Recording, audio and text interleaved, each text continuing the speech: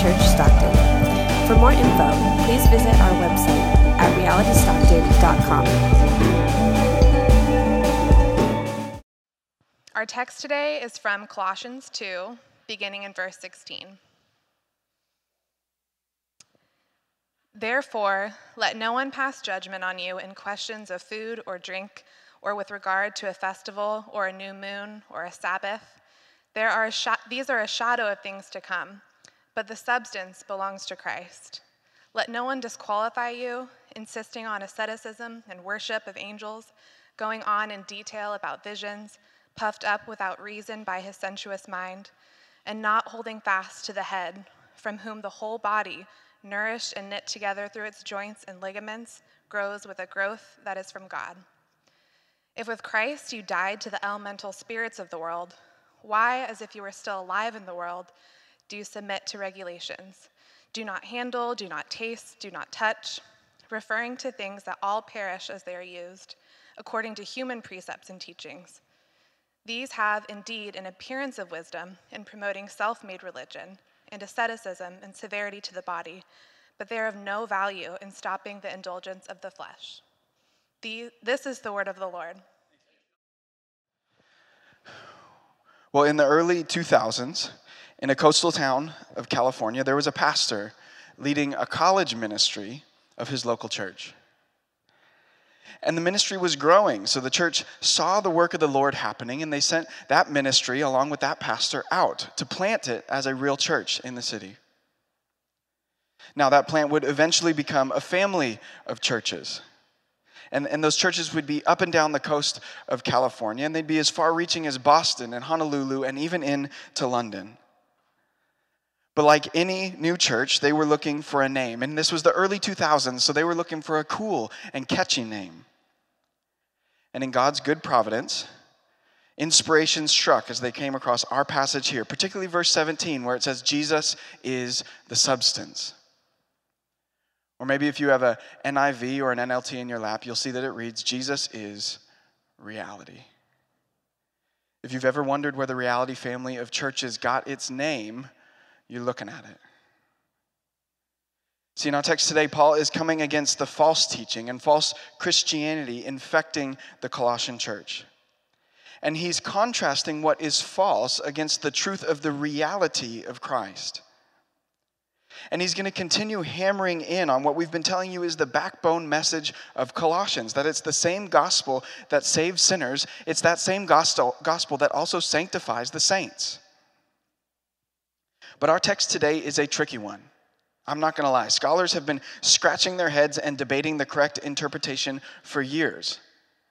I spent my whole week scratching my head over it. Because scholars have noted that Paul seems to be intentionally vague in our passage today. And so the debate is over it's not over what the passage is saying, as if we don't know what the words Paul used actually mean, as if we can't translate it. Instead, the debate's over what exactly Paul meant by the words that he used. Many scholars are just kind of left shrugging their shoulders for what this philosophy is that he's coming against. Because given the descriptions that Paul uses here, you can't situate it in any particular worldview or religion of the time. He seems to be addressing a whole host of issues and concerns plaguing the church in Colossae. But amidst all this uncertainty, I want us to have some confidence this morning. Because while we can't know exactly what Paul is against, we can have certainty concerning exactly what Paul is for. And so this is the main point today. The thing that Paul is trying to show the Colossians and us this morning is this: reality is not a condition to be attained, but a person to be beheld. Reality is not a condition to be attained, but a person to be beheld. Reality can't be made by you because Jesus is reality. And if you remember from a few weeks ago, he's eternally begotten, not made. You can't attain reality. You can't attain the true substance because Jesus is reality. And that's the whole message of the gospel. God had to come do for us that which we could not do for ourselves. So the reality of Christ came to us because we could not make our way to him. Reality is a person, and he is a person that you do not attain. He's a person you embrace, and he's a person that you behold. At one of my previous jobs, I was hired into a position that managed the health education department of one of our county's local health plans. And months after I was hired, my boss pulled me into her office and told me that they had made an error. And technically, they should have hired somebody else. See, I had the correct degree for the position, but it turned out that my program was lacking a specific accreditation needed for somebody hired into my role. And so my director was basically telling me, look, I know I hired you, and I know I said that you have the correct qualifications, but it turns out you don't. Technically, you're disqualified. And that's essentially what's happening in our text today. And while this is a debated passage, what is clear is that there were some amongst the Colossians that were attempting to determine who was or wasn't a Christian, or who was or was not saved, based on things that had no bearing in true faith in Christ. It's not unlike today's Mormonism or Jehovah's Witnesses, or dare I even say Roman Catholicism. Philosophies that add to Christ what the Bible does not do and make them necessary for saving faith. They were attempting to disqualify those that Christ himself had qualified. And while it may not be a particular faith or worldview that Paul is addressing, he does list some things that are involved in this philosophy, and they seem to fall in two primary buckets. This philosophy was first pulling shadows from the past into the present. And it was second, adding supplements to the present in order to make it to the future. So look with me in verse 16. Therefore, all right, stop. Listen, that little word is doing a lot of work. At this point, we have to pause and reorient ourselves to the argument Paul is actually making in this section of Colossians. We have to ask the question that goes like this: what's the therefore? See, Paul is very logical, and much of his writing is him just making logical arguments. He's trying to persuade, he's trying to convince. And because he's making logical arguments, he uses logical words to try to convince his readers not only of the truthfulness of Christianity, but also that if it is true, then there are necessary implications for how we should live.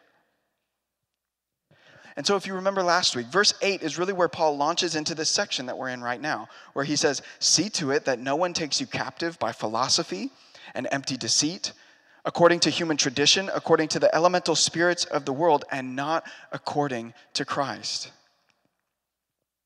And last week what we saw is that he flips the point around and begins by showing us what it means to believe a Christianity according to Christ.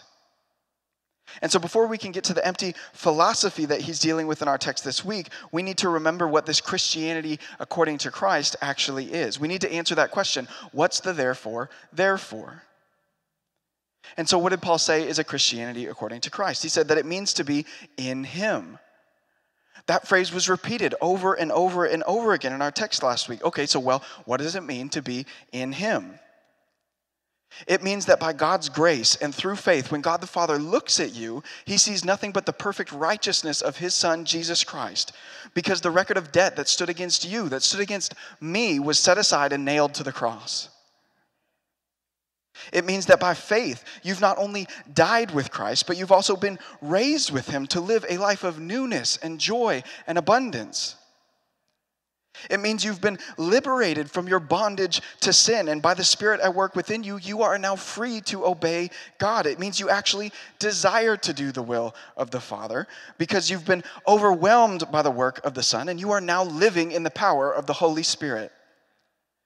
This is what it means to be in him. This is a Christianity according to Christ. Therefore, Paul continues, let no one pass judgment on you in questions of food and drink, or with regard to festival or new moon or Sabbath. These are a shadow of the things to come, but the substance belongs to Christ. All right, so in this one section of the empty philosophy, it seems as though Paul is dealing particularly with the Old Testament law. or customs and traditions stemming from ethnic Israel. And most believe that this is true because it's unlikely that Paul would call pagan practices shadows of which Christ is the true substance. See, Paul is concerned that there were Jews who have now become Christians, and they're overbinding the consciences of their fellow believers when it comes to their diets or maybe even celebration of certain days. And I want to point this out. This was a pervasive issue in the early church. It is all over the pages of the New Testament. Paul comes against it explicitly in Romans 14 and 1 Corinthians 8, where certain Jewish Christians were making judgments about others based upon what they ate. And Galatians 2 details for us Paul's rebuke of Peter for distancing himself from the Gentiles when the Jews were around, because Peter was worried it was going to make him look a little bit less holy. And Acts 15 records for us the first early church council, where the apostles were wrestling over how much of the law of Moses needed to be kept now that we were free in Christ. How much do we need to bind the Gentiles to? Is it just the moral parts? Is it the ceremonial parts too? What about the dietary and cleanliness laws? Seemingly at every turn, the Jews who converted to Christianity were having a hard time not making their cultural norms and Jewish religion a binding aspect of their new faith in Christ. But see, what's a little bit different about our passage here, as opposed to the other passages I just mentioned, is that here, Paul is not saying that you should or shouldn't eat or drink. He's not saying that you should or shouldn't celebrate certain days. He's just saying those things aren't the substance. They're not the meat. They're just shadows of the real thing. See, about once a year, typically on Christmas Eve, my wife and I, we make our best meal. Or at least it's the best meal that we know how to make. And it's Jaeger schnitzel, which means it's schnitzel with the mushroom gravy on it. It's a sweet potato casserole, and it's French fried onions on top of green beans. My favorite meal of the year. And all throughout the afternoon as we cook, the smell just pervades the house. And don't get me wrong, it smells great. But once the table is set, what's greater than the smell is to actually come down and sit with the family and eat. It would be ridiculous for us to still stand in the living room because the smell is so good when the real food is waiting for us at the table. And that's what Paul is saying is going on here. He's saying these Jewish customs and traditions and laws, they're just the smell. He's saying these are just shadows, but shadows are only an outline on the ground of the true substance, the true image, the true reality. And all of these things were meant to point them to the real form of Christ. And so Paul is saying, now that Christ has come, you are not bound to just stare at the ground at the shadow. Right, listen, the Old Testament tells us that the Passover feast commemorated the liberation of the Israelites from slavery in Egypt. But 1 Corinthians 5 says that it's Christ who is the true Passover lamb and the true festival of celebration. The Old Testament tells us that the law was meant to set God's people apart from the nations and make them distinct from those around them. But Galatians 3 says that that was only a guardian until Christ came in order that we may be justified by faith. The Old Testament tells us that the temple and the tabernacle was where God's presence dwelt amidst his people. But John 1 says that Christ came and literally tabernacled among us. God's very imprint amidst his people. And listen, the list can just go on and on and on. But the point is this, all of these Jewish traditions and laws and practices, Jesus is the substance of which they were just the shadow. That's what Paul's trying to tell us here. These aren't bad things, they just weren't ultimate things. He's saying the ultimate thing has come, so now we should embrace him. Or as B.B. Warfield put it, the Old Testament revelation of God is not corrected by the fuller revelation that follows it, but only perfected, extended, and enlarged. He's not just a shadow anymore. He's fully defined in the person of Jesus Christ. And so Paul's saying, don't just sit in the living room and smell the food cooking. Come and eat. And so now you may be saying, all right, Matt, I get it, but I'm not Jewish. Paul's missing me with this. And you may feel that way, but this may be hitting you a little bit more close to home than you actually think. See, in our world, it's not that folks are necessarily bringing their Jewish culture into the church, but we all have a gut instinct to bring our own culture, our own traditions into the faith and make them necessary. Maybe some of us in the room come from more charismatic traditions, and so you're going to be tempted to think that if the worship service doesn't have dancing, or maybe if people don't speak in tongues, or don't do whatever, then they must not be saved. The Holy Spirit isn't in the midst of those people. But others, maybe some of us, we come from more reserved traditions. And the temptation is to think that to truly worship is to stand in awe, in quiet reverence to God. Because to physically or emotionally or vocally express ourselves in worship is to cross the line. That's not true worship of God. That's just self-serving. That's people trying to put on a show and draw attention to themselves. That's not how Christians act. See, we all have a background that we come from. And so we can relate to this tendency and impulse to import good things that we've inherited in the faith and make them necessary components for what it means to be a Christian or a church. And so this philosophy Paul is addressing seemed to have a Jewish tint to it. But it also had a good mix of pagan practices as well. And this, honestly, we just don't know. This may have been another group of people entirely that Paul's addressing. And so what then Paul is coming against was the notion that they needed to add anything to Christ in order to inherit the abundance that he offered. Right? Previously, we were focusing on the fact that Paul was focusing on those who overemphasize the shadows. But now he's turned and focused on those that are maybe adding supplements. They're saying Christ isn't enough. You have to do these extra things as well.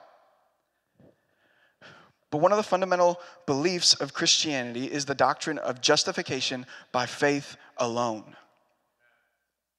Right? Paul in Ephesians 2, he writes, "For by grace you have been saved, through faith. And this is not your own doing, it is the gift of God, not a result of works, so that no one may boast." Salvation comes by grace alone, through faith alone, to the glory of God alone. Now, let's be clear though, because I don't want this to seem like a bait and switch.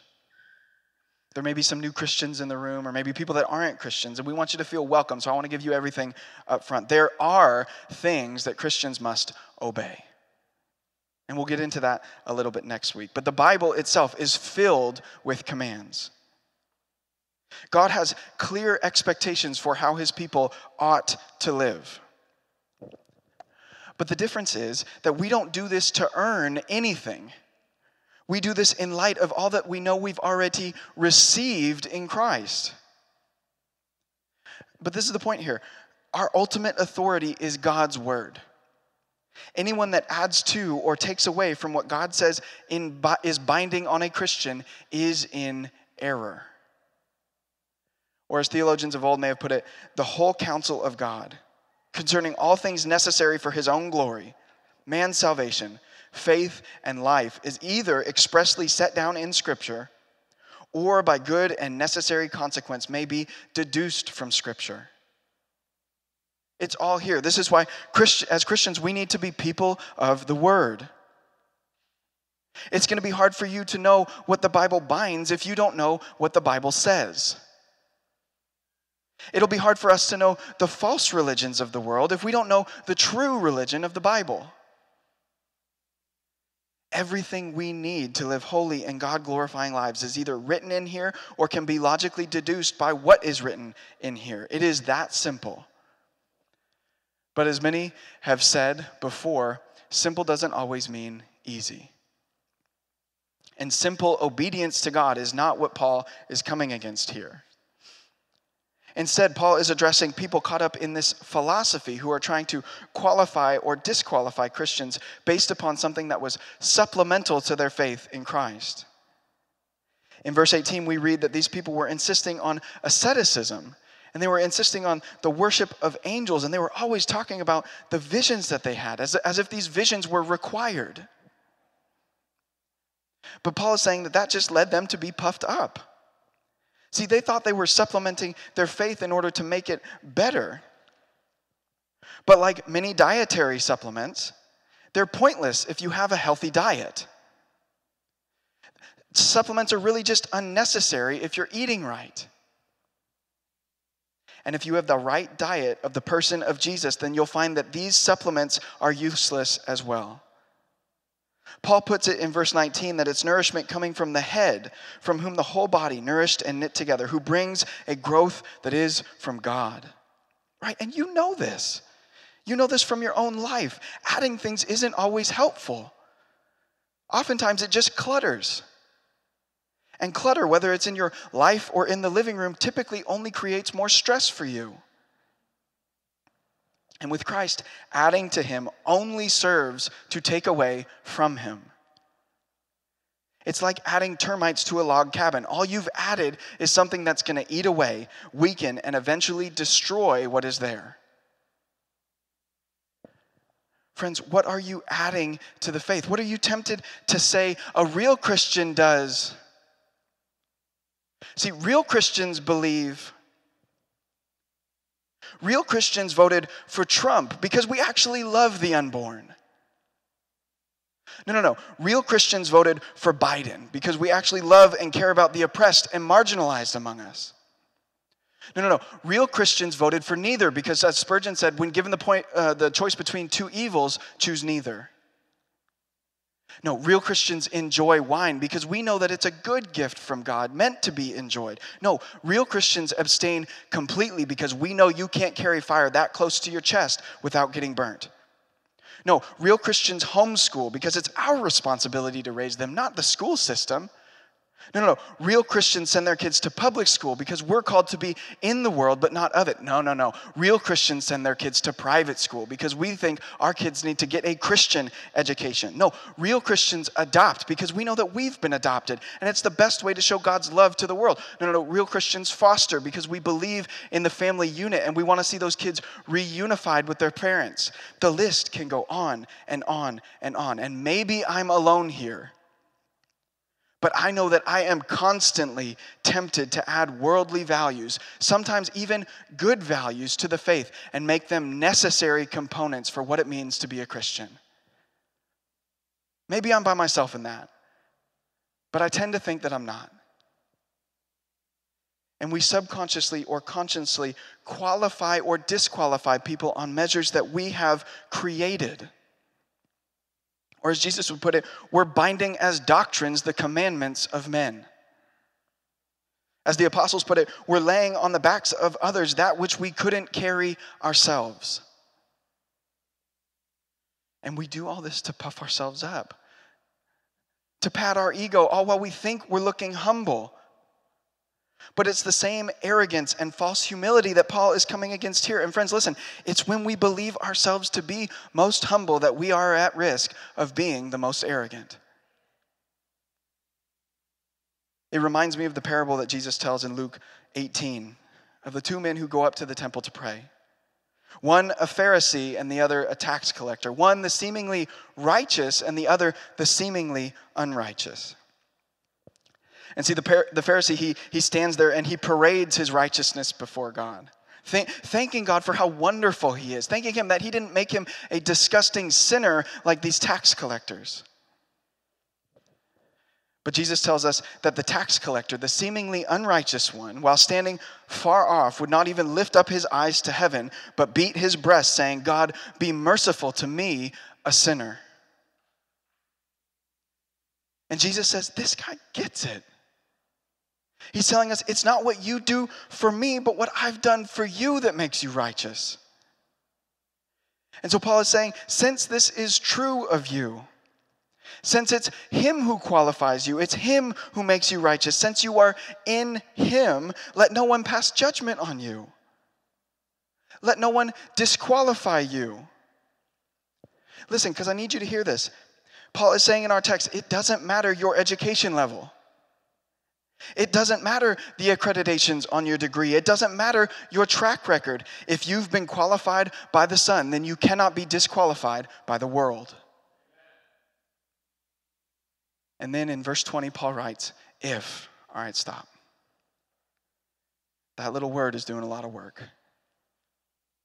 Paul is saying, if everything we've just covered is true. See, Paul has spent his time detailing the truth and debunking the falsehoods of what's going on in the Colossian church. And now he's moving into the implications of that truth, the good and necessary consequences. And this section is going to take us into next week as well. So I'm not going to cover it all here. I promise this is not the second part of the sermon beginning. But Paul continues, if with Christ you have died to the elemental spirits of the world, why, as if you were still alive in the world, do you submit to regulations? He's saying, why are you permitting yourself to be put back under this bondage now that you've been liberated from it? He's saying, you know these things can't qualify you before the Father. And in verse 23, he adds, listen, they don't even have value in stopping the indulgences of the flesh. They can't even stop you from sinning now. He says they only give the appearance of wisdom. And since he says, sure, you're a nice whitewashed tomb, as Jesus would put it, but there's no real value there. And modern research is actually showing us these same things. In 2015, a researcher from the Institute of Family Studies was writing about the Scared Straight programs. You know the programs. It's the one where they take at-risk youth and they take them to prison and they show them, if you continue down this road, you're going to end up like this, so don't do those things. And David Lapp, the researcher, he concluded, quote, Scared Straight programs appear to make people more, not less, likely to use drugs and commit crimes. And he speculates that there was something about the addition of rules and the making of things off limits that actually increases their attraction. You all know that you want to touch the wall that says, don't touch wet paint. But like Paul is saying here, we can put it like this. Relying on worldly interventions will not be able to stop worldly desires. You need to rely on something, or better yet, someone from out of this world to do that. See, but that's the whole point. That's what the text is driving us to see. The substance of reality cannot be grasped by pulling at shadows. And you cannot cultivate it by supplementing your faith with more rules. And it's because the substance of reality isn't a feeling. It's not a status. It's not a tradition. He is a person. And if you've got your eyes open, you will see that this person is who the whole entire story of Scripture is about. He is who everything is pointing to. He's the one who was promised to Adam and Eve in Genesis 3, that though they fell, there would be one to come who would be wounded but crush the head of the serpent. He was the person that was pointed to when Abraham and Isaac spotted the sacrificial ram caught in the thicket. He's the person who Moses wrote about in Leviticus when he wrote of the two goats, one to be sacrificed for the sins of the people and the other to be sent out to carry their sins away. He's the man Joshua met on the road who commands the Lord's army. He's the king David was told would come in his line and reign on his throne forever. He's the one the psalmist told us created everything with the strength of his pinky finger. He's the shepherd Ezekiel told us would come and gather his people. He's the one who shut the mouths of the lion in the den with Daniel. And he's the one who walked with the 3 Hebrew boys in the king's fiery furnace. He's the person of which John the Baptist said he wasn't even good enough to untie his sandal. He's the person who perfectly embodied and fulfilled the shadows of the feasts, the tabernacle, and the festivals. The one who washed the feet of his betrayer. The one who hung on the cross for his enemies. The one who laid dead in a grave on Saturday just to pick his life up again on Sunday.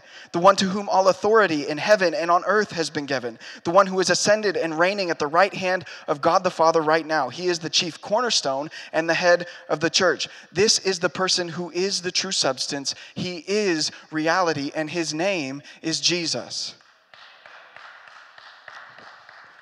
Church, behold him, the true substance. Don't settle for shadows and supplements. Don't settle for empty asceticism and false humility. Church, let's hold fast to our head the true reality that we have in Jesus Christ. Amen? Amen. Let's pray. Our Father, we